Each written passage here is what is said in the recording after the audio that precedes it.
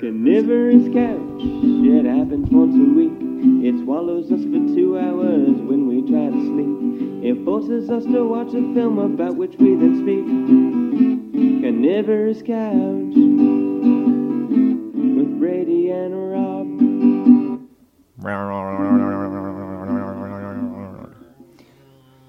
Those are our acapella garage door noises because this is Carnivorous Couch, the podcast where we do a film a week from Two Film Geeks. We are periscoping for the first time in the podcast.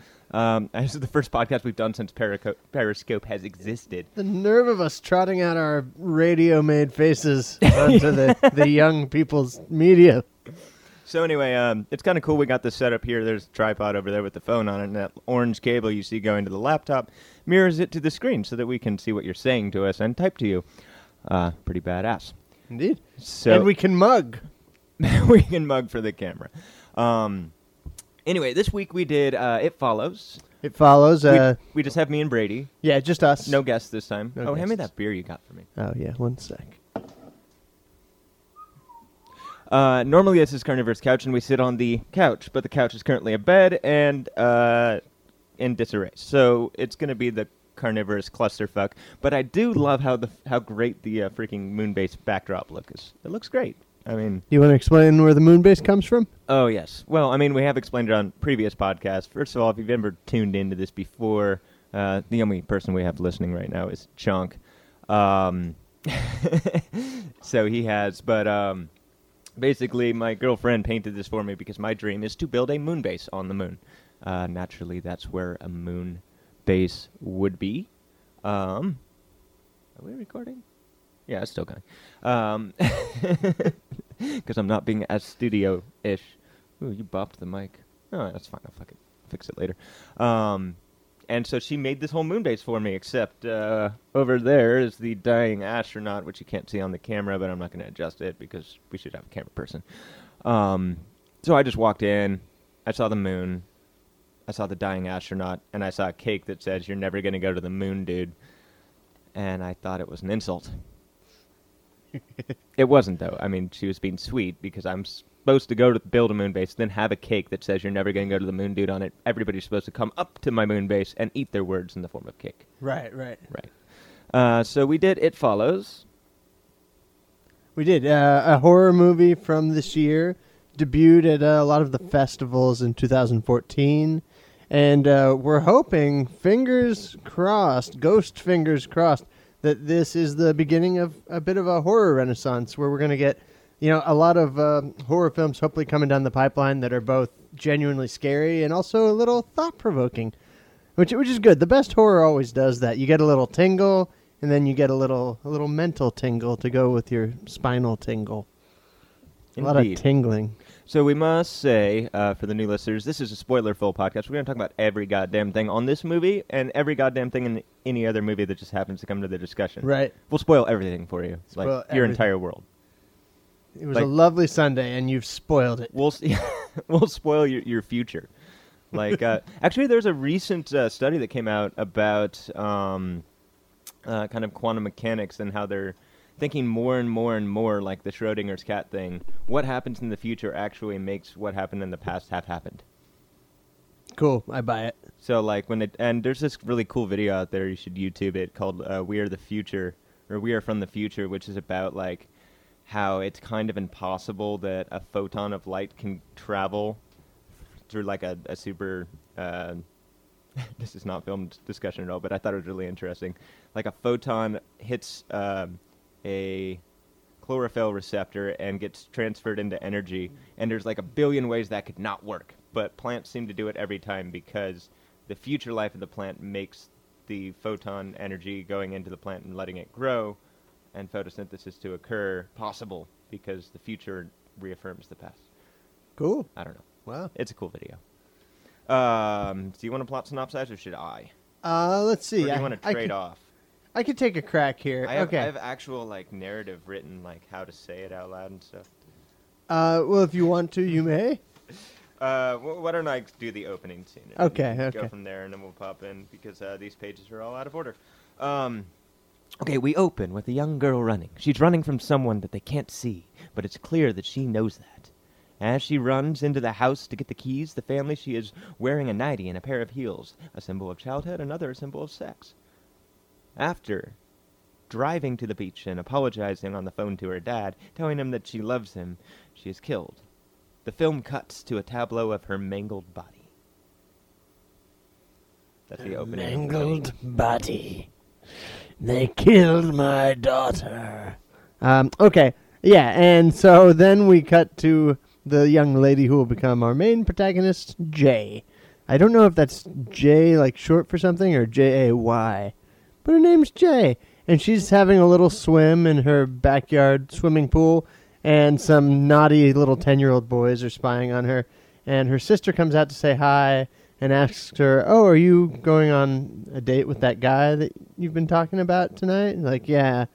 And so then I think we get a scene before they go on the date where we meet some of the kids who will become our company. One is Jay's sister, who she talks to by the pool. The other is their longtime friend and kind of has a crush on Jay, a boy by the name of Paul. And then we have Yara, their goofy bookworm friend, kind of the sardonic, funny friend. And she's always on her very ornate seashell-shaped iPhone reading Camus and other lofty things like that. It's interesting to note that this movie plays with anachronistic things by having them watch movies on old TVs, but then also she's got some sort of e-reader that doesn't really exist and looks way too futuristic for words. Right. Yeah, I'm not sure what to make of that, but it is interesting. I have theories, but we'll get into that in our later segment called What's It All About? Okay, so she goes on a date with a guy by the name of Hugh. I'm putting Hugh in quotes because we'll learn later his name is actually Jeff. But she's on a date, and they're at a movie theater. And to pass the time, she suggests this game, which you basically pick a person in a crowd, and you decide which person you'd most like to be, to trade places with, and the other person has to guess. And so this is a very interesting entry point into one of the main themes of the movie, because Hugh ends up picking a 5-year-old child as who he would want to be, and his rationale is, wouldn't it be great to just be in that state of utter carefree bliss again? Wouldn't it be great to have no worries, to always have an adult figure that was taking care of you? And so as they're playing this game, then it kind of transitions into, they're in the movie theater at this point, and so then he says, well, would you want to be her? And he points to a woman in a yellow dress in the back of the theater. And Jay looks and says, who are you talking about? And all of a sudden, Hugh is in a panic. He's rushing them out of the theater, putting Jay into the car, because evidently Hugh can see someone who Jay cannot see.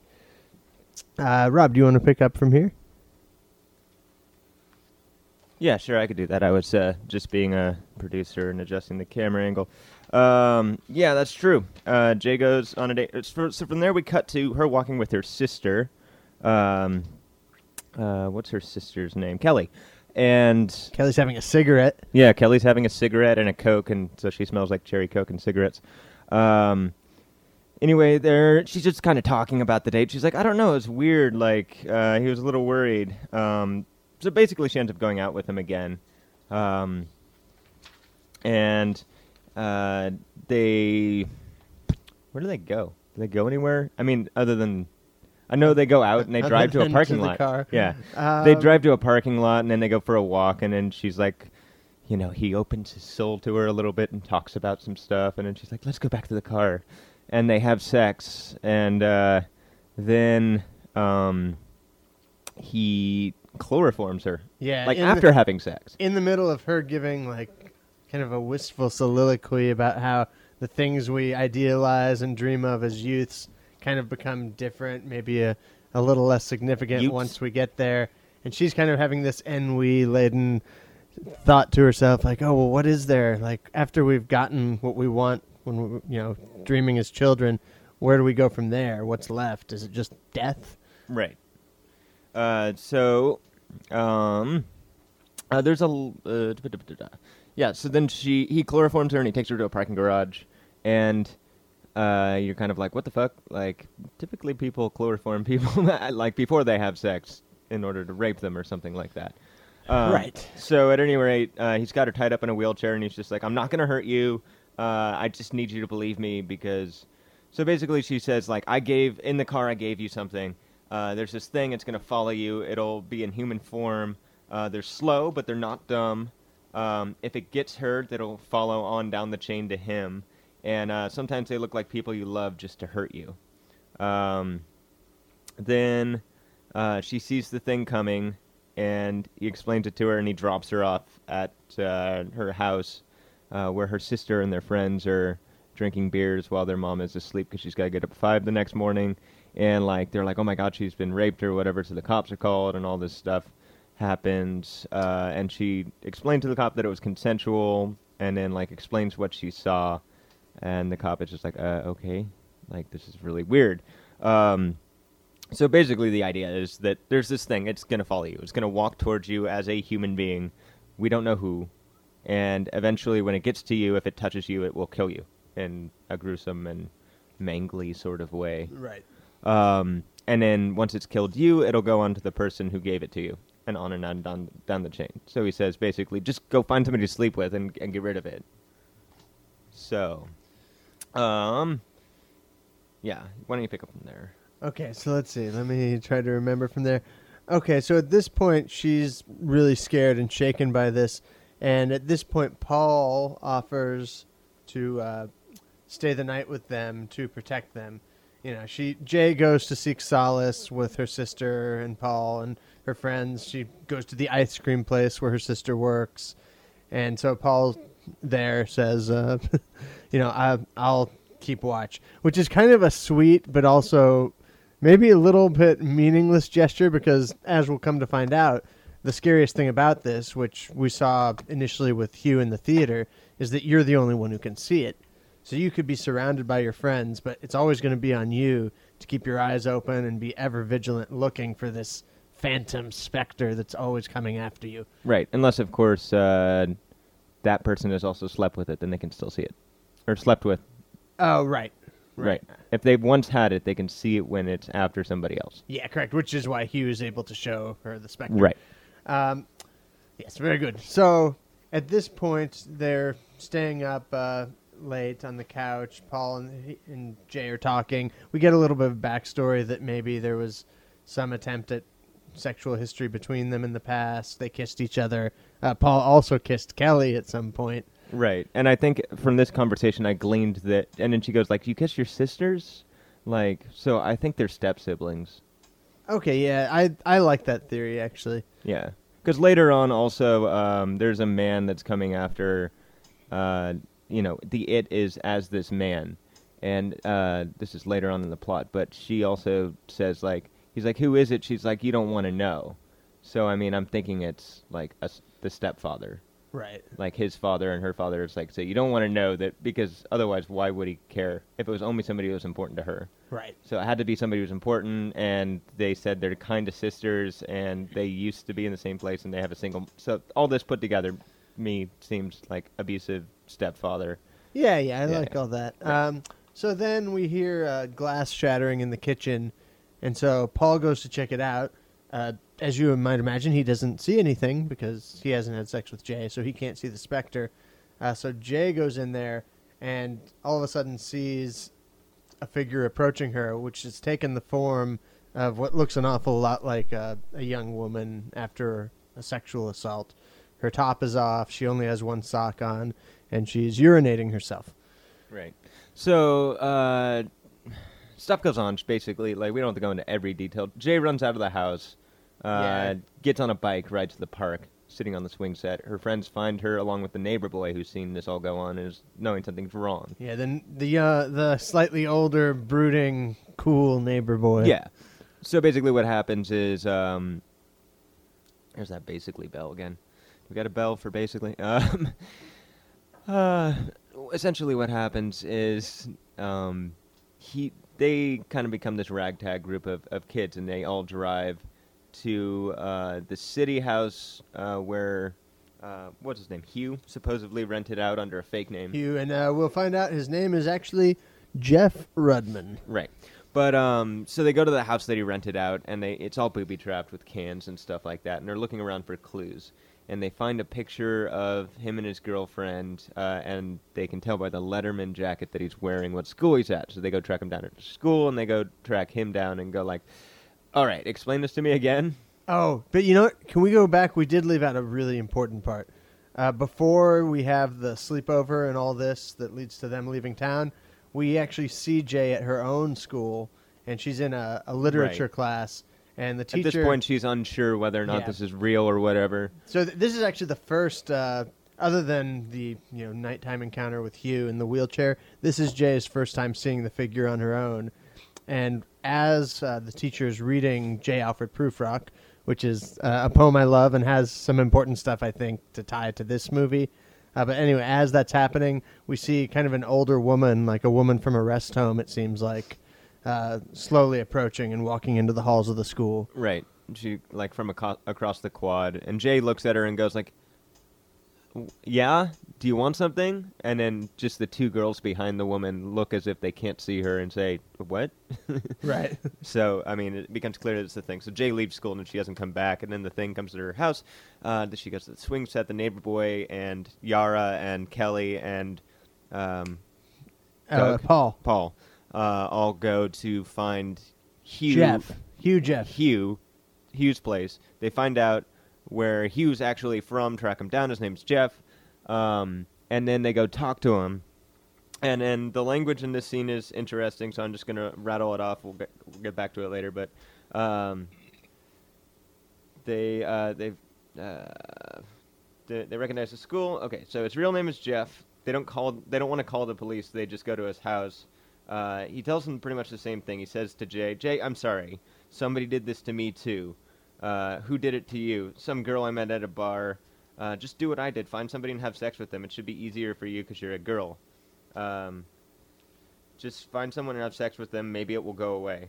I'm sorry. Someone did this to me, too. Those are important words. So then they go to the lake to buy some time because he basically says... if you go to the lake, you can buy some time to think about it because wherever it's going, it's walking. Right. It's a person that's walking in a straight line to where you are. Yeah, it doesn't have any magical powers to Right. transport. So yeah, that's the neighbor boy's lake house. What's his name? He's like a major character. I'll give it to you when I find it. Okay. So anyway, they go to the neighbor boy's lake house and practice shooting guns. I was going to say something.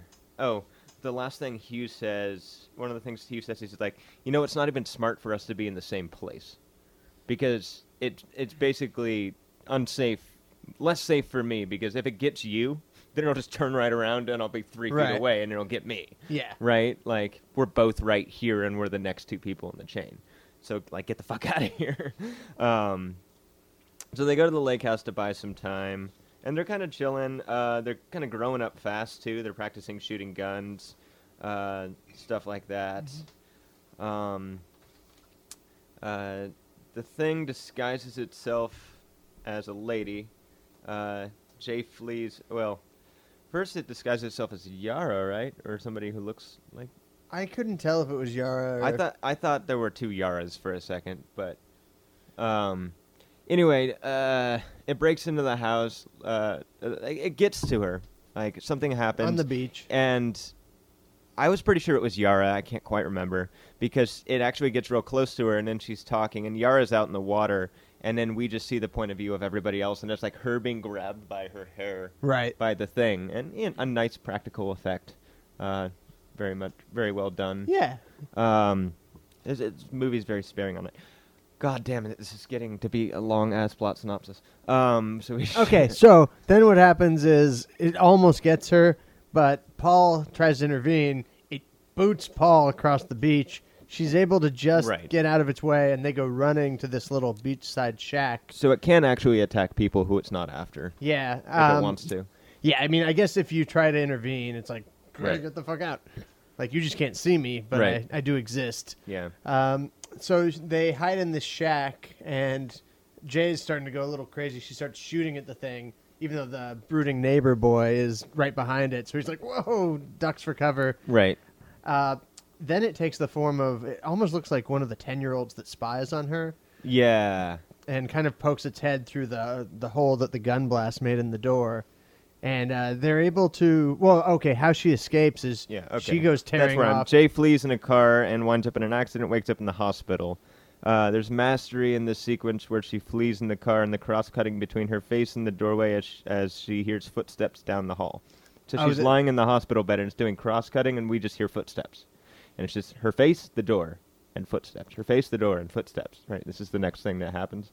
Yeah, even though before that, I think this scene is like one of my favorite from a virtuosity standpoint, is just her fleeing. We get this kind of long tracking shot where she's in the foreground, but we see the creature coming. Sorry, in the there is a background. mastery in the sequence where she flees in the car and the cross-cutting right directly after that. Anyway, go on. Yeah, and what's cool is there's this shot, so she finds the car, but we still can kind of see the beach and, you know, the backyard in the background. And so she gets in the car, the creature's coming, and then she kind of does a 3-point turn and pulls into the house, or Yeah, by the house. and so the people go off frame. Yeah, the creature goes off frame, then she pulls back, and all of a sudden it's her friends who are running. And so I thought that was such a cool image. It's like she's actually, as a result of this stigma, she's having to flee also the people who care about her. Right. Cool isolation kind of feeling to it. But yeah, just some really good camera work there. Yeah, excellent. So anyway, then she's in the hospital and she's just staring out the door and she's hearing footsteps and it's just cross-cutting back between her face and then a nurse walks by. So it didn't happen to be it, which is what I'm going to call it. Then there's a couple scenes that pass. She has sex with the neighbor boy. And then he attempts to pass it to somebody else, but I don't think he's successful. Then they go home when she gets out of the hospital. Jay still does not want to see anyone, even though Greg has the it following him now. Neighbor boy is Greg. Yeah, Greg is the neighbor boy, and he's kind of unconcerned. He's just like, no, I believe her, but I don't think it's going to come after me. Like, I think I'm stronger than it, basically. Right. I mean, maybe he just thinks she's crazy, and it's like, sweet, we had sex again like we used to in high school, because they did used to have sex in high school. And her friend Paul is like, you could have given it to me. And she's like, I just thought it would be less of a big deal because Greg and I slept with each other in high school. So anyway, Jay sees a man, possibly the it, break into Greg's house. She tries to call, but the phone is off the hook. She goes over there and finds the it as Greg's mom raping and killing him. Yes. Then she drives away and is seen sitting in the fetal position, very much like the girl in the opening scene. She wanders to the beach and sees some boys on a speedboat. She strips to the shirt and underwear and presumably sleeps with one of those guys. Yeah, If not. presumably. Right. When she comes home, the pool has been trampled through and a clear indicator that the it had walked away. Then they go to the lake. Oh, no, wait, that's page before, sorry. Then she sleeps with that neighbor boy. Yeah. So then they go to the pool, and they're going to set up this trap. So they In Detroit. Yes. It's south of 8 Mile. It's and actually this whole time I was watching the movie, the first time I'm like, this looks a lot like Detroit or Ohio or blah blah blah. And this is when you finally find out that it's Detroit, and that it's nowish. It's the. We'll get to this later, but the film starts off with this anachronistic time. You don't really know what time it is. Is it the future? Is it the past? Yeah, and here it would be good to Blah, point blah, out blah. Are we in just anywhere? And as time goes on, it becomes more like it's now, and Yes. it's in Detroit in the post well, because we also get impoverished. one of the big Detroit. anachronisms that we get is kind of this 70s, 80s John Carpenter-esque score, which makes sense because the villain of It Follows is kind of like a Carpenter villain, like a Michael Myers, or what's the other one? Assault on Precinct 13. You've got this gang, but it's kind of this faceless entity. So it's very much in keeping with that kind of old school horror villain where it's scary because it doesn't have a personality. It's just following. Right. So when I was a kid, I couldn't go past 8 Mile. I couldn't go this far because it was just barely past the border. I couldn't go to the fair because it's just barely past the border. My mom said the same. Their parents were overprotective. In the last scene, they basically set up a whole bunch of electrical appliances around the pool, hoping to have Jay stand in the middle of the pool, the it walk towards her, throw the hairdryer or toaster or whatever in and electrocute it, possibly kill it. In the last scene, we can't see it until we can't see it at all. The audience can't. We just see the things flying into the pool. Right. It's like, fuck you, I'm going to electrocute you. Again, something that Greg, Hugh slash Jeff said. It's not stupid, but it's slow. So anyway, we can't see it, and then eventually we see that it's probably like her stepfather, Paul's father. We'll talk about that later. Paul accidentally shoots Yara when he's trying to shoot it because Jay's like pointing at it, and he shoots it in the head, kind of killing his father. Interesting. And then we end with the voice of, and then like the next scene. Then after that, Paul sleeps with her and then goes and sleeps with the prostitute, I think, just like as a precaution, even though they think they killed it. We end with the voices of children and possibly the It following them in the background. Correct. All right. Well done. Okay, long-ass 25-minute plot synopsis. If you're still listening, no one's still watching on Periscope. Brian, come back! And I need to hit this button for a second so that it goes. It's tough to get back into the swing of it. It's tough, you know.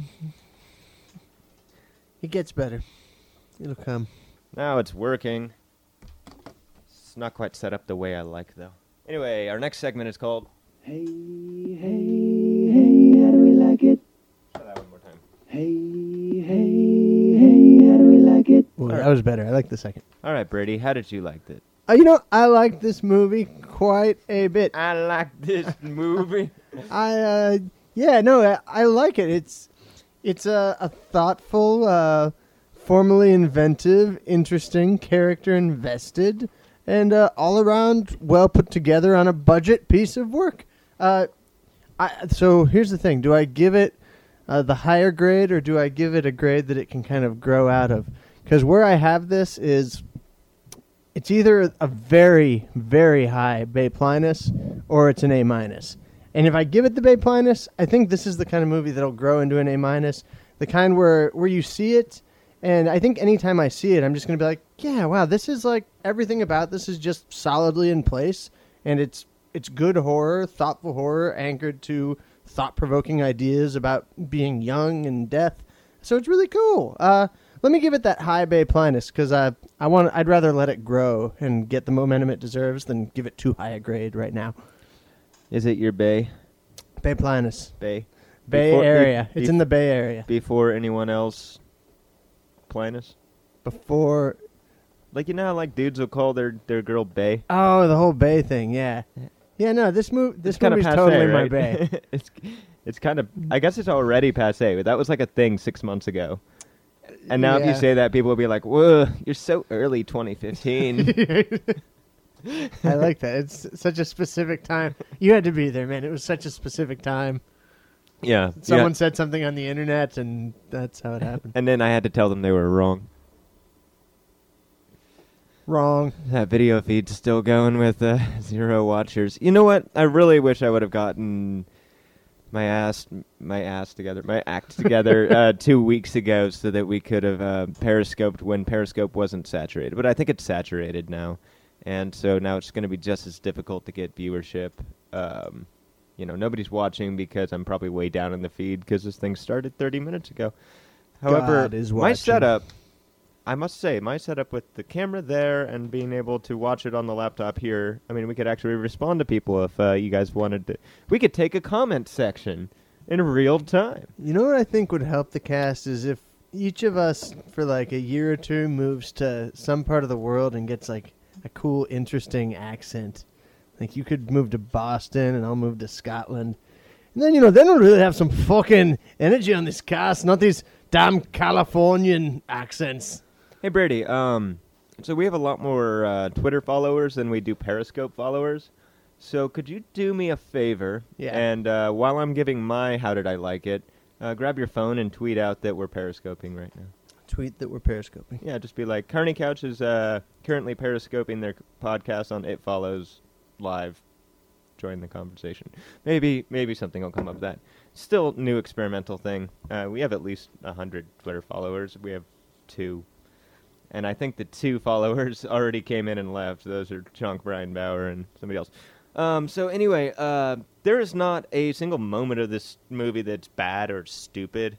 There are a lot of movies that are incredibly poignant and incredibly, like, masterfully done. I don't think there's nothing in this movie that just strikes you as off or wrong or weird or anything. There's no bad acting. Like, the acting's not stellar, but, it's all passable and fine. The camera angles are all good. It sounds good. It looks good. It's never overdone. I mean, like, I can't say a bad thing about this movie, and I can say tons of good things about it. So, I'm going to go ahead and say it's an A. It's just a solid A for me. Hey, wow, nice. I don't think I've given one of those. Wow, Rob. Yeah. Damn, I didn't know you even liked it that much. That's cool, though. Yeah, like, thinking objectively, like, I really like it. And also thinking objectively, it's like a movie that's pretty much a perfect movie, doesn't really have a dull moment, and there's nothing bad, not a single thing even great movies I can point to and go, yeah, that scene was kind of stupid. Everything was great except for that scene, right? Right. I can't do that with this one. This one's perfect. So, it's just a flat out A. Because there's no such thing as an A+, so that's the highest grade you can give. So, if you like Rob's taste, you best watch this movie, yo. And you best be liking Rob's taste, or he will smack the taste out of your mouth into his mouth. Okay, why don't we get... I don't want to do a game or anything yet. Let's do the What's It All About? What's it all What's it all about? I'm going to go ahead and start off out on my limb and say... out on a limb. And say this movie is It is basically a metaphor for abuse, more specifically childhood abuse, most specifically childhood sexual abuse. Basically, a lot of the things that are said, like when they go back and talk to Hugh/Chef and find out that he's chef and blah blah blah, like okay, well the first thing when she's sitting on a swing set, a symbol of childhood. Right after Hugh has maybe kind of sort of raped her, but obviously not. I mean, from everybody else's perspective, that's what it looks like. But he didn't. It was consensual. It's just that he traumatized her in another way. But if we look at that as kind of like rape, she goes like, what happened, blah, blah, blah. And she goes, you can't tell Mom, like, she'll freak out and she won't believe me. Well, that sounds exactly like somebody who had, like, childhood sexual abuse by their stepfather or something, and they tell their mom. Their mom freaks out, doesn't believe them. That is like something that you hear all the fucking time. Then she goes and talks to him, and he says to her, imagine if he were like a victim of abuse, and that's the it. Jay, I'm sorry, someone did this to me too. Just find somebody to have sex with, and maybe it'll go away. Like, that's exactly how we traumatically reenact sexual abuse is... people get sexualized early and they become highly promiscuous and stuff because they're basically traumatically reenacting this situation. Just also the idea that Paul is her stepbrother, like, that the it is at one point in time, I think, her father, or her stepfather, Paul's father, that the reason that the mom is an alcoholic and out of it and checked out, and like a workaholic, get up at 5 a.m. and then just sitting in the background, not engaging, drinking wine, is because she was abused by the same man. There's a certain point in time where, he goes like, man, I haven't slept over here since we were kids. And she's like, there was a reason for that. Like, Mom and Dad split up, and we now live in different houses. Right. What's the name of the guy next door? I said it once. Something. Oh, Greg. Greg, yeah. Greg, basically being raped by the it as he's being killed. Yeah. Yeah, that whole thing, like, there's a sense that, like, his mom may have sexually abused him or something. Like, the first time the it appears to her is kind of looks like a rape victim. Yeah, absolutely. The last time the it appears to them definitively looks like a rape perpetrator. Just tons of clues here that all just like tie into the idea that, this thing that follows you, is like your abuse, and you're doomed to reenact it and pass it along to somebody else. And that's what happens too, is like parents who were abuse their children because they don't get help for those things. So I know it's a really heavy analysis, but I really think that this is what it's tuning into, if not implicitly, at least thematically. Certainly. Yeah, no, honestly, I would agree with all of that. I think that's all in this film and very much there to be read. I think what makes it an even richer film is, to me, the sense I got watching this a second time was there's something really Rorschach-y about this in a very good way. It's Rorschach-y without losing its focus. I think it's a focused film. And what I think it's about, while tipping my cap to your trauma and sexual abuse theory, is I think it's just about the entire cornucopia of cornucopia is such a positive word to use in this context, but like a Thanksgiving horn of awful.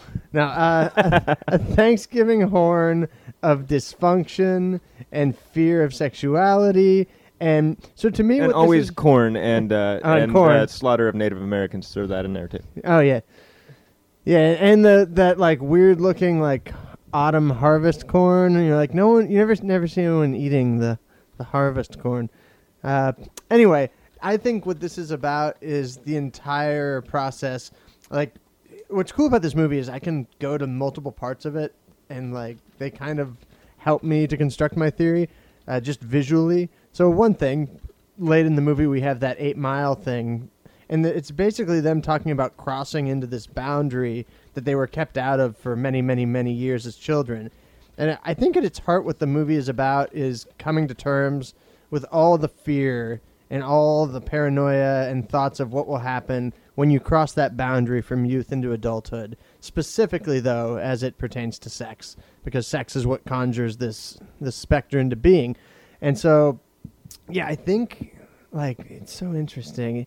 I think what it's about is take that first scene where we see the old woman coming into the classroom, and you've got a teacher reading an excerpt from Prufrock, the love song of J. Alfred Prufrock by T.S. Eliot. Right, which is about getting old. Yeah, my favorite poem. And yeah, is about getting old and suddenly passing from this point of youthful optimism into just waiting for death. And so in a way, I think it's about being young and suddenly feeling the full weight of death and aging. Even though you're young and beautiful, you're only in your 20s, and yet these people feel utterly doomed. And the other thing that's interesting, they feel completely cut off from the adults in their world. You mentioned the mother. The mother is there and yet not there. At one point they ask, well, should we call the police? And it's kind of just like, why? Yeah, there's like a lawlessness to this in the very much way that there's a lawlessness in noir, yeah, which is another genre that has to do with loss of identity or like uncomfortableness with identity is a noir. That's the genre. Horror is very much the same way and also has this feeling of lawlessness, or like the laws of the system don't apply. Yeah, and in that way, what's cool... They failed them. Yeah, what I think is cool is it even kind of... it almost deepens lesser horror movies about young people in its way, because those movies never make these connections because they're not on this movie's level. But when we see these young people, it's always kind of... Too many horror movies are made from this adults remove, I would call it, where it's just we're either objectifying them or we don't really understand them. And in this movie, it's all these young people, though, they're in their own world. Like, they have their own issues to deal with. And so it's not that, they turn their back on the adult world. They don't feel like they have a place in that adult world. They are the ones that feel isolated by this. These are problems that only they can solve. And we can think what we want about their problems and how they go about them, but they have this responsibility to each other. And what I think makes this more than just like a sinister horror movie is you get this vein, this warm vein of, well, but they have each other. So it's kind of like this mixed signal. On the one hand, you get have sex and never see the person. Like, go, spread it, and just, like, get out. And on the other hand, you have, no, gather your friends. Like, hold hands, hold close to each other. Find people you really do connect with. That's how you're going to survive. Yeah, and I mean, and that really is, like, the key to surviving after, like, abuse and stuff. I mean, like, that's where addiction comes from, too. I mean, okay.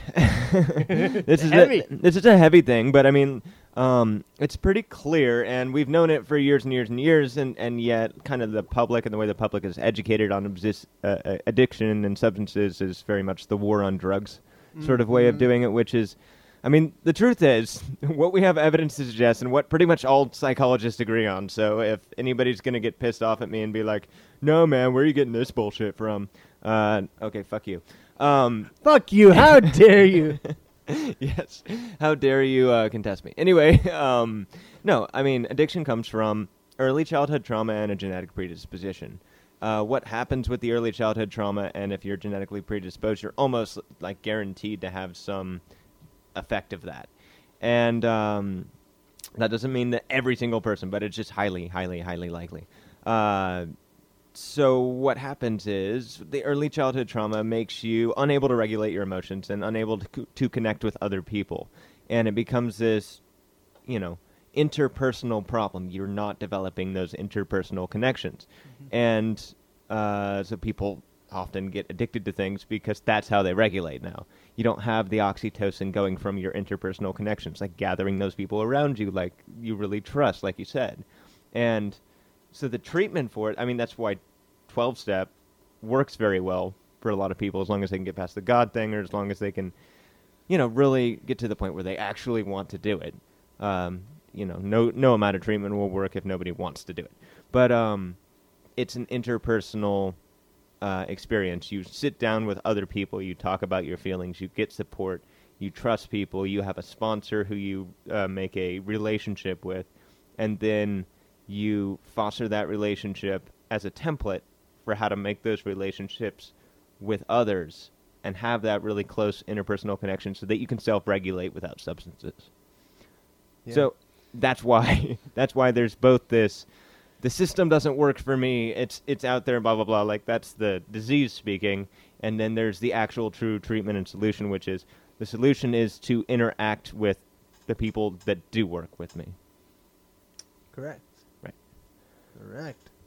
So I think we pretty much agree on what's it all about. Should we go do our understudy?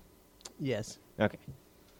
You want to snag the scripts? They're over there. We're so sorry we couldn't get the actors to do the scene from this screenplay, but we've got two understudies, and to be honest, they're probably more famous anyway. So try to guess the actors, try to guess the movies. Tweet us at CARNY Couch. This game called Understudy is happening right now. So, as the song would seem to suggest, this game is played basically by, we're going to read a scene, and we're going to imitate some voices. And we're going to imitate voices of people who weren't in the original scene. And so your job is to figure out what scene it is, and tweet us at CARNY Couch, and tell us.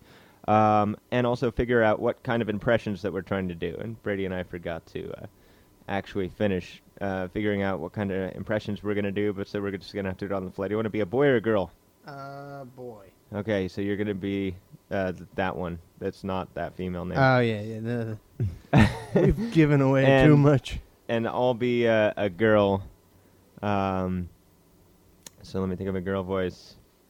There's always that old standby. Okay. I'm in no mood for trouble. What? There's an old saying, first customer of the day is always the most trouble. But like I said, I'm in no mood for it, so I'm just going to treat you so fair and square, you won't have one human reason to give me... Can I trade in my car and take another? You can do anything you have a mind to and being a woman, you will. That yours? Yes. Nothing wrong with it. I'm just, Sick of the sight of it. Well, suppose you look around for something that strikes your eyes, and meanwhile, I'll have my mechanic give you the once-over. And you want some coffee? I was just about to. No, thank you. I'm in a hurry. I just wanted, I just wanted to make a change and start. One thing people never ought to be when they're buying a used car is in a hurry. But like I said, too nice a day for arguing. I'll just shoot this into the garage. That's the one I'd have picked for you myself. Come on. Go ahead, spin it around the block. Now, I know you don't know anything about engine condition, but you can feel, can't you? And it's all in the feel, believe me. You feel that one around the block. It looks fine, Ricky. How much will it be with my car? You mean you don't want the usual day and a half to think it over? No, of course not. You're in a hurry. Somebody chasing you? Of course not. Please. Well, heck, this is the first time I ever saw the customer high pressure the salesman. I'd figure roughly your car plus 500. 500? Aha! Always got time to argue money, huh? Well, all right. I take it you can prove that car's yours. I mean, out of state and all. Got your pink slip and your, I think I have all the necessary papers.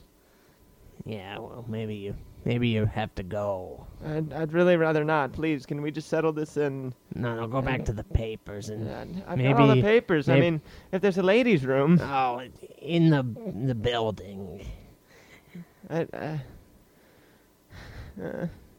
think you'd better give it a trial spin. Don't want any bad word of mouth about California Charlie. I'd really rather not. Please, can we just settle this and... I'll be perfectly honest with you, ma'am. It's not that I don't trust you, but... But what? Is there anything terrible wrong about her making a decision and not wanting to hurt? Do you think I've stolen my car? No, ma'am. I was only about to say I've sent my mechanic out to give your car a little test. That's all. I'd like it to be ready when he gets back. Okay, if you'll come along. And scene. That was understudy. Tweet us your answer at CARNY Couch. Okay, so as the song, that's the outro would suggest, same thing. Guess the movie that's from. Guess what voices we were trying to do. I was doing mine very poorly, but... Mine wasn't so hot either, but... No, I think... I don't know who you were doing, but... I just sounded like my Hepburn again. So there's your clue. It's not Hepburn. No, that couldn't be Hepburn. I would talk much more like this if it were Catherine Hepburn. At any rate, what do we do now? We talk about scenes? Yeah, no, we just talk. Well, I mean, like, there's no contention this time. Let me go back to that mixed message thing and see if this yields any meat. Because I think it's so interesting. At the same time that the movie is proposing sex as the solution to get away from this thing, go have faceless anonymous sex, it's also a movie where sex creates the problem, and at the same time, maybe there's a danger in idealizing sex and being too afraid of it. So there's this kind of mixed... It feels like being a teenager, this movie. Well, yeah, I mean, okay, it is mixed because... I mean, that's just like your stupid short-term solution, right? Your traumatic reenactment sort of thing. Where it's like, oh, I want to do that thing that was done to me again so that I can have some sort of mastery over it, right? Right. So, like, it's not the solution. It's the short-sighted, like, it's the brain problem talking. Right. Right, and obviously we know that doesn't solve the problem because... It'll just come down the chain eventually. Eventually it'll just come down the chain when if somebody tries to treat it, it's coming back to you.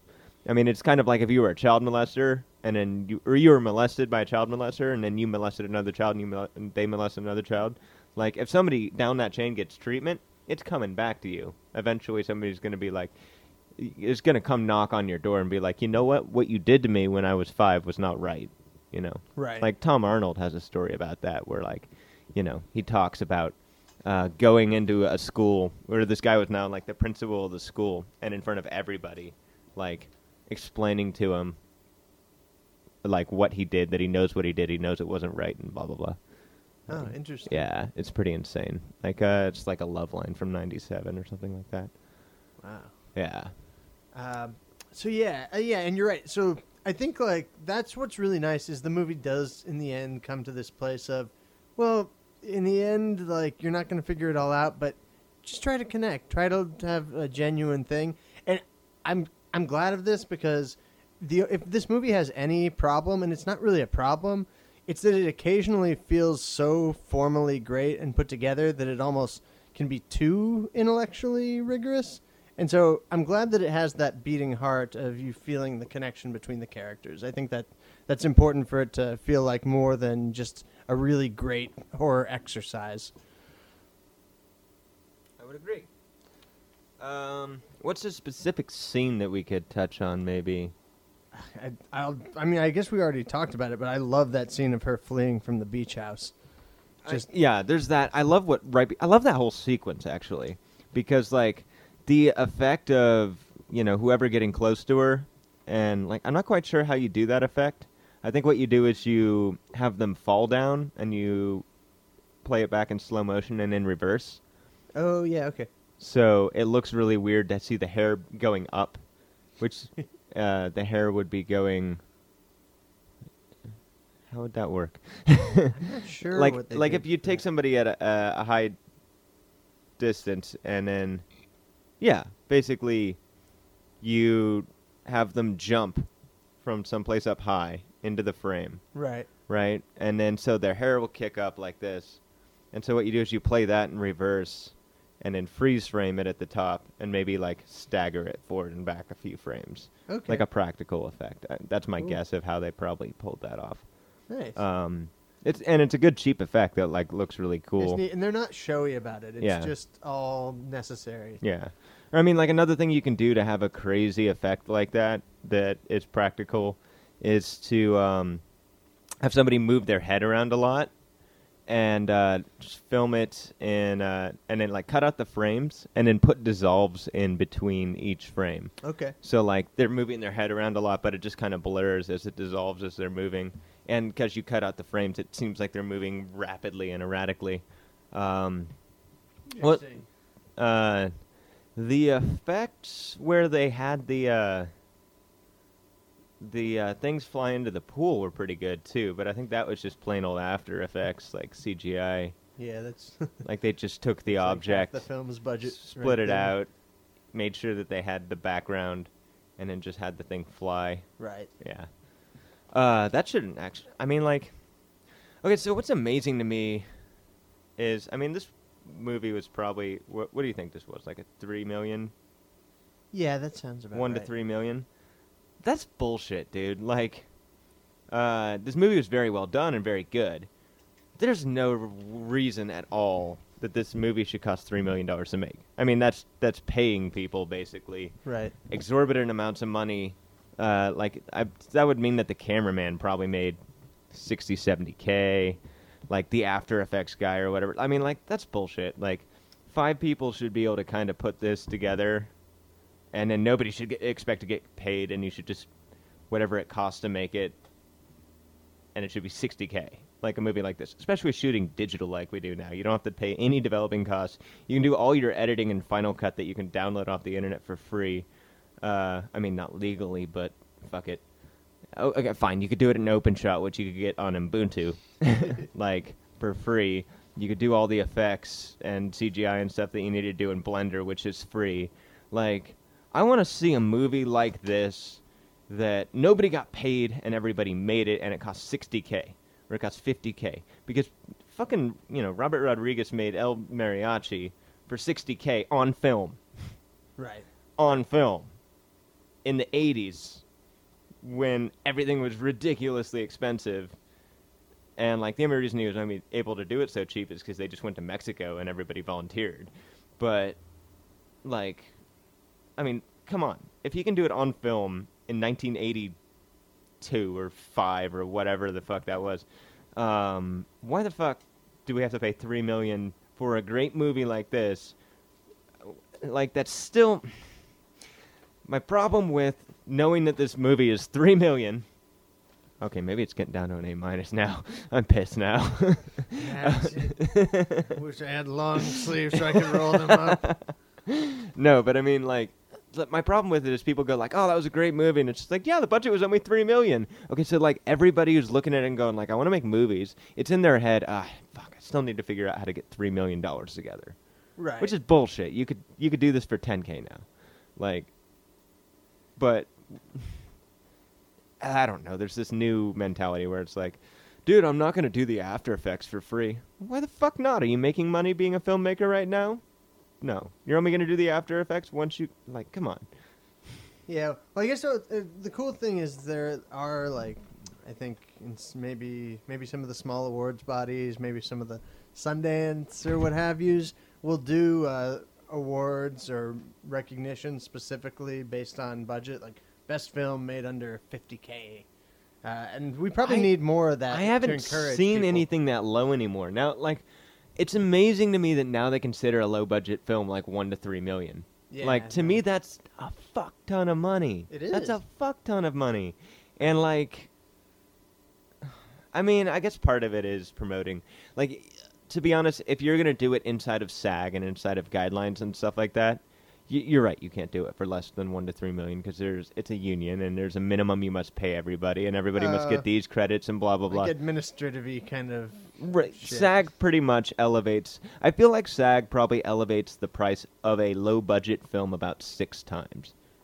That's a lot. Yeah. I mean, I'd say. Oh wait, no, that's not 60 times. Sorry. 60 times. Well, I mean, if you think Damn. about it, if you could shoot it for $50K, and it's $3 million. Because you have to pay all these people X amount, and blah, blah, blah. Right. And everybody's a working actor, and everybody's got to get their credits, and blah, blah, blah, blah, blah. As opposed to everybody just being like, fuck it, this looks like a great movie, this is going to launch my career, and then I'll get my ass paid. I'll work for free on this one. You could have done it for $50K, but because everybody has to get paid, and has to get their SAG time, and has to get the credits, and has to, like, everything has to be in SAG, and, like, did you know that in SAG, like, you can't get a credit for writing, producing, I can't fucking speak.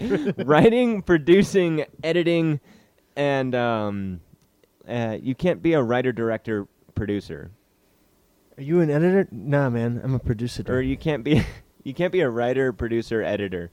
Like, you can be a writer, director, and you can be a director and editor, but you can't be a writer, editor, producer. I mean, director. If you're Harvey Weinstein, you can be a producer.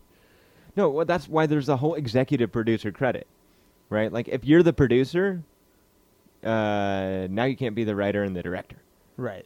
Like, which to me is insane. Like, if somebody literally wrote, directed, and produced this movie and edited it, they should be able to say, written by Robert Vincent. Directed by R.V. Whiting. Like, I'm just going to change my name. Like, when I make my movie Edited and I do by all that stuff. Bob like, Whiteman. Yeah, score by Vincent Rewriting. I mean, seriously. How many pods could a podcast cast if a podcast could cast pods? 5. It'd cast all the pods that a podcast could if a podcast could cast pods. It's fucking harder than the woodchuck one, I swear. Yeah. Try it, Brady. Wait, how do I do it? Well, Dude, you know that how much wood could a woodchuck cut? Yeah. All right, let's do the same thing So with how, podcast. how many pods could a podcast pod if a podcast could cast pod? It's just Cast tough. pods? I'd cast all the pods that a podcast could if a podcast could cast pods. If only. Shit. Well, What the fuck is that other game that we do? Let me see. We do plot lines. Metacritical. Metacritical. Okay, yeah, let's do Metacritical. All right, let's play that. Well, okay, so starting with horror movies, we're gonna do Nightmare on Elm Street. Oh, should I sing the song? I'll just sing the song. Metacritical. Oh no, okay. We got it here. Metacritical. Rob's never gonna win. Metacritical. Brady's the victor again. Woo-hoo. So it's time to play. I'm gonna lose today. Metacritical, yeah, it's time to play. Oh, Brady, be a darling and go ahead and, you know, You must keep track of the papers, darling. keep track of the score. Okay, so Nightmare on Elm Street. That's gonna be have to be our starter, because you know, this movie pretty much, it kind of has that feeling, I would say. Yeah, it's an 80s classic 80s horror that I've never seen. But I think it's pretty well regarded. Mr. Wes Craven. I'm going to go with a 70. 70. That's if it has reviews. It's very old, so. Yeah, but it's kind of like a seminal piece in horror, right? Yeah, you'd think at least like 4 reviews would be there. Okay, I'm gonna go with 82. 82. Yeah, because it's got like very few amount of reviews. It's possible it could be incredibly low or pretty high. Yeah, I guess so. All right, let's check it. And careful of that remake one. You'll probably get that first. 84 is at 78. The 78? 1984 version, right? Okay. So that's 4 for you and 8 for me. All right, I'm going to go ahead and take charge of this one and say we're going to follow Johnny Depp out of this one and go to the first Pirates of the Caribbean. You're going to follow him, are we? Well, we're not going to follow him the entire way. We can go to Jeffrey Rush to Quills after that. Okay. But So Pirates of the Caribbean. Pirates of the Caribbean. Who's first? Oh, by the way, for anybody who's new and tuning in and blah, blah, blah, so what we're going to do is we're going to pick 5 movies. We're going to guess the Metacritic score, and we're going to try to be the least off in total. Correct. So we did the other one I was off by 4. Brady was off by 8. This next one is Pirates of the Caribbean, and we're guessing. Okay, I'm going to go 74. 74. I'm going to go with 86. 86. Yes. You're about to get 86th. Actually, I was just going from the same distance away as you did before. I spelled Caribbean right? Did I spell Caribbean? This is like 2000, right? Yeah, CARIBBEAN. C-A-R. Oh, just one R? Yeah, 1 R. 1 R. And 2 B's. I doubled the wrong consonant. Pirates of the Caribbean, Purse of the Black Pearl is at 63. Purse of the Black Girl. Okay. Did I say it wrong? No, you said it perfect. Shit, so that slaps me down a little bit. A tad. Well, I mean, You're I didn't fall in between. 9 behind. Yeah. Okay. Motherfucker. So now that we're in Pirates of the Caribbean. Right. Oh, I know. Jeffrey okay. Rush to Quills. No, we got this. This makes Fine, too your much turn, sense. Your turn. We gotta go because this will take us back to horror. Let's go with director Gore Verbinski, who also, around the same time-ish, maybe a year later, directed The Ring, remake. You're picking something you probably actually generally have a good idea of what the score is, though. I have don't no really- idea what this. Not I don't know. I'll go 65. I'm gonna go with.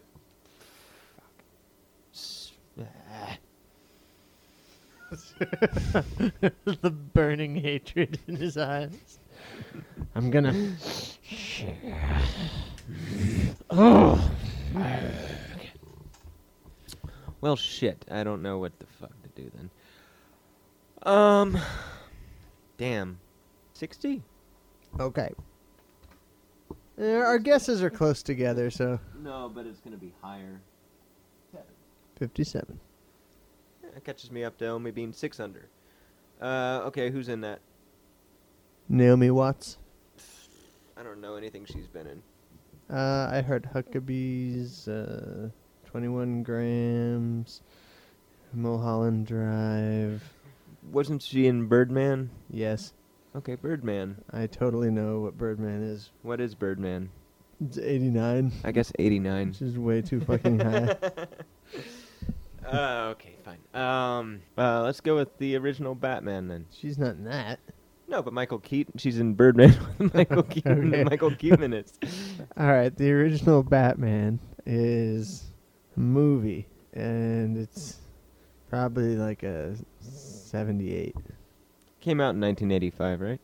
89. I can't guess that high. You said 78. Yeah, It was 66. 66, So wait, what did you say? 78. And I said 80. Yeah. So I just lost 2 points on you now. Okay, so how many movies are we? 4? Yes, So this is the final one, and I'm like under 8. I think so. Pick your battleground. Well, Pompey. Battle. Battle. Select your player. Okay, Super Mario Brothers. Oh, the old. So, With Bob Hoskins and John Leguizamo. okay. I doubt there's going to be reviews for this. Me too. It's a terrible movie. Reebok. There's Reebok product placement on the Bob-omb in that movie. So I'm gonna go with like a 32. 32, and I'm short 6. Yeah. Okay, so I have to go 7 under you at 25. Okay. Super Mario Brothers.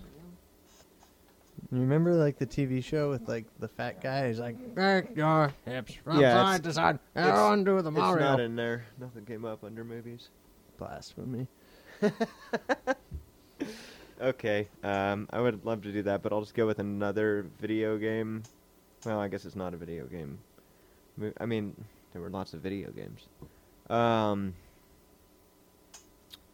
Go with the original Teenage Mutant Ninja Turtles, Huh. which is actually a pretty good movie. So this will be tricky. Yeah, it is a pretty good movie. I'll go with 65.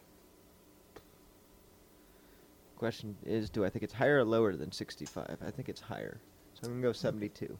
Okay. Also not in there. Okay. Damn it. All right. Let me think. Okay, I've struck out twice. Why don't you pick one? Don't pick Let's see. anything I haven't fucking seen, please. Let's see. Video games. Doesn't have to be video games. You could pick another horror. You could pick another whore. Go pick another whore. Ooh. Can we do Gangs in New York? Just ye- because I thought that sounded like something the Butcher would say. Sure, we can do gangs. Boyle, you gotta Okay. pay for the pleasure of my company. Go pick another whore. Gangs. Let's see. Gangs. Gangs is a 79. Oh, god damn it. That's a pretty damn good guess. Alright, I'll go with 72. Okay. Bullseye! Really? Yeah. Oh, wow. So- Wait, does that mean we're tied? No, that means I win by 1 point, and I get 5 extra. Oh, yeah. Because of the Because bullseye. of the bullseye. Nice. All right. Fuck yeah! Guess what? Guess what we play now? I don't know. Oh, you'll find out. I'm metacritical. In your face, Brady. Look at his joyful face. Yeah, they can actually see it now. I mean, okay, so No one wants to see that. okay, so the fact that that nobody watched this on Periscope isn't really too big of a deal because the feed is saved for 24 hours. So we Oh. can share the feed on our Twitter thing and be like, Okay. if you want to preview the podcast because we haven't released one in for fucking ever, you can see it. Look at us. Come look at us. I think we're good. I mean, we've done all the things. Do you Yeah, wanna I've wrap? literally talked about everything on my notepad, so Yeah. I'm- And we ran an hour 12. yeah, and it's a short movie. Yeah. We ran probably longer than the movie. Yeah. Well, maybe. Cool. Well, I guess we're done. I guess we are. Uh Oh wait, what are we doing next week? oh, that's a good question. People won't be hearing this for a while, so we probably shouldn't do anything current. Because I've Right. still got 3 episodes to produce and post before this one comes out. Maybe I'll do them all at once or something. I don't know. Well, let's go ahead and think about it here. Should I check the website for suggestions? Yes. I did have a good one, though. Bray, why don't you tell everybody that they can go on our website and suggest? Oh, yeah. Go to our website, which is now www.carnivorousstudios.com. Yeah, or you know what? I hear this all the time on podcasts. Go to www, and all the hosts are trying to say it real fast. www. Everybody stop with the wwws. You don't need the www. There is, okay, every domain has a thing, right? Right? And it could have many things before the domain name. So if you have google.com, you could have mail.google.com. You could have play.google.com. You could have www.google.com. Now, the main page, which is usually always mirrored on www.google.com, is just google.com. So, carnivorousstudios.com. There's no... It's so hard to fucking say. I mean, we could just be like dub. But you know what? Fuck it. Why does everybody... There's no reason to put the www... In fact, really what's important... I mean, I guess if you hit start and go to run, and you type www.google.com, it'll come up. And if you just put google.com, it would be confused. Because it's identifying that it's supposed to go open your web browser via the www. What we should really say is, go to http://carnivorousstudios.com. Do I have to say that? But you don't have to say it. You can say whatever you want. I'm just making a comment on society. Strudel. Can we stop with the wwws and just say http:// because that's the important part. Yeah. Yeah, I know. Okay. I know. So, any suggestions?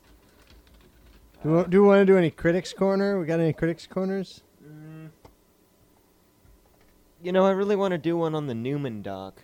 Oh, that's one I wanted to do. The Paul Newman, winning the Racing Life of Paul Newman. Oh, you saw that? No, I want to watch that. Oh, you want to watch it? Yeah. You know what? I'll give a shout out. This thing that I've enjoyed most that I've seen this year is actually, which is kind of coming in on the back of me breaking the rules for my list and letting Louis the Elevator be part of my top 20.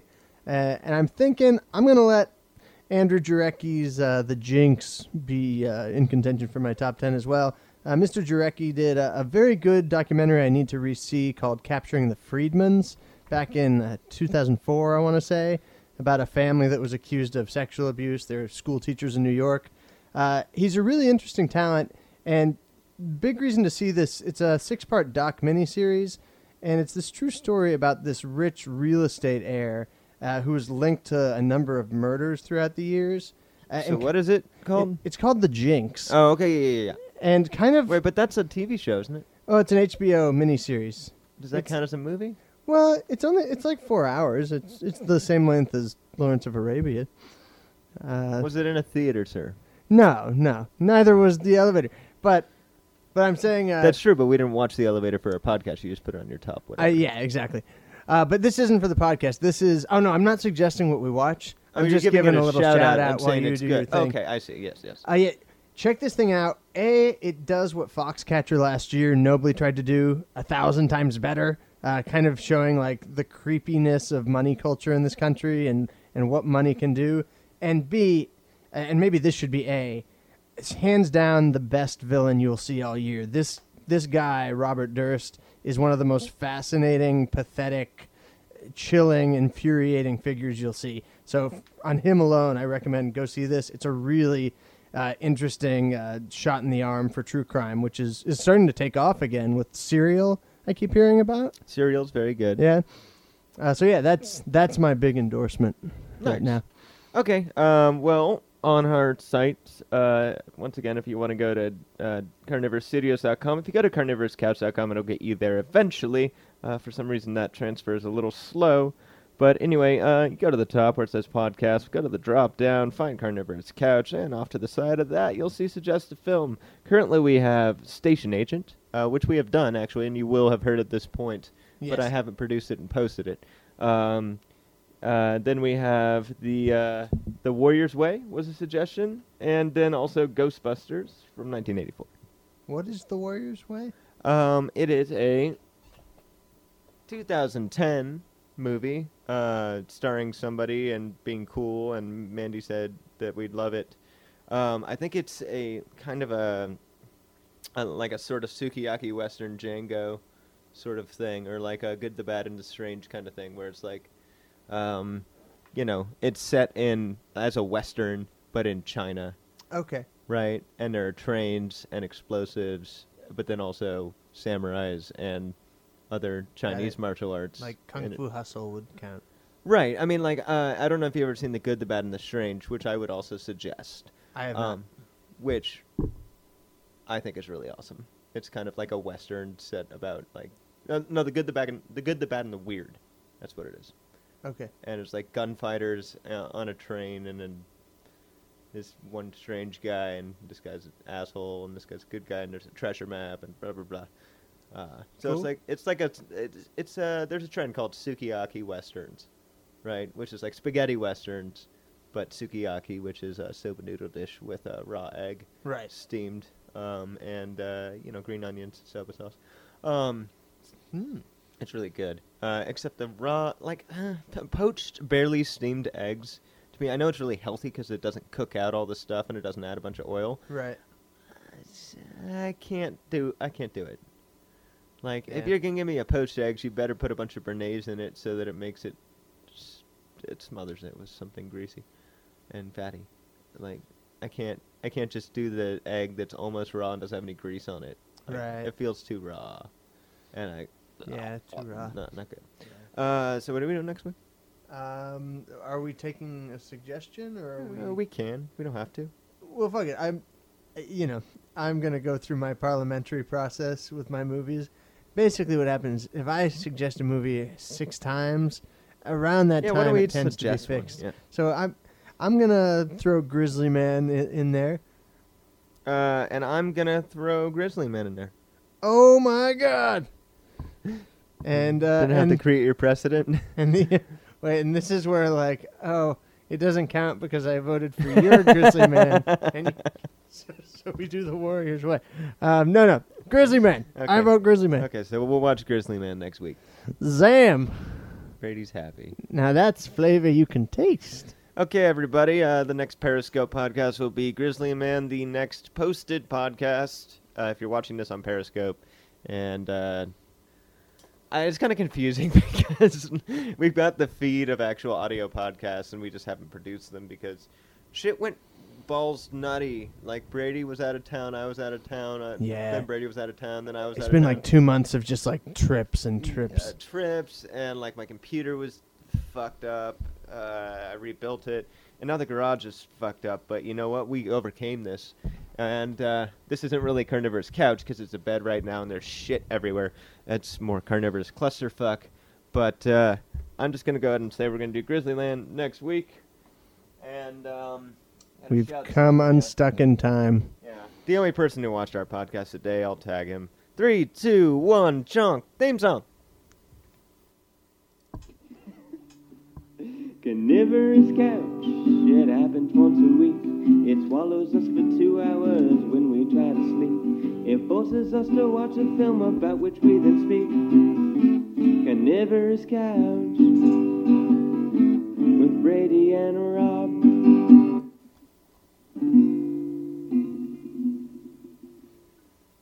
The drop goes here. Yeah, like a Thanksgiving horn of awful.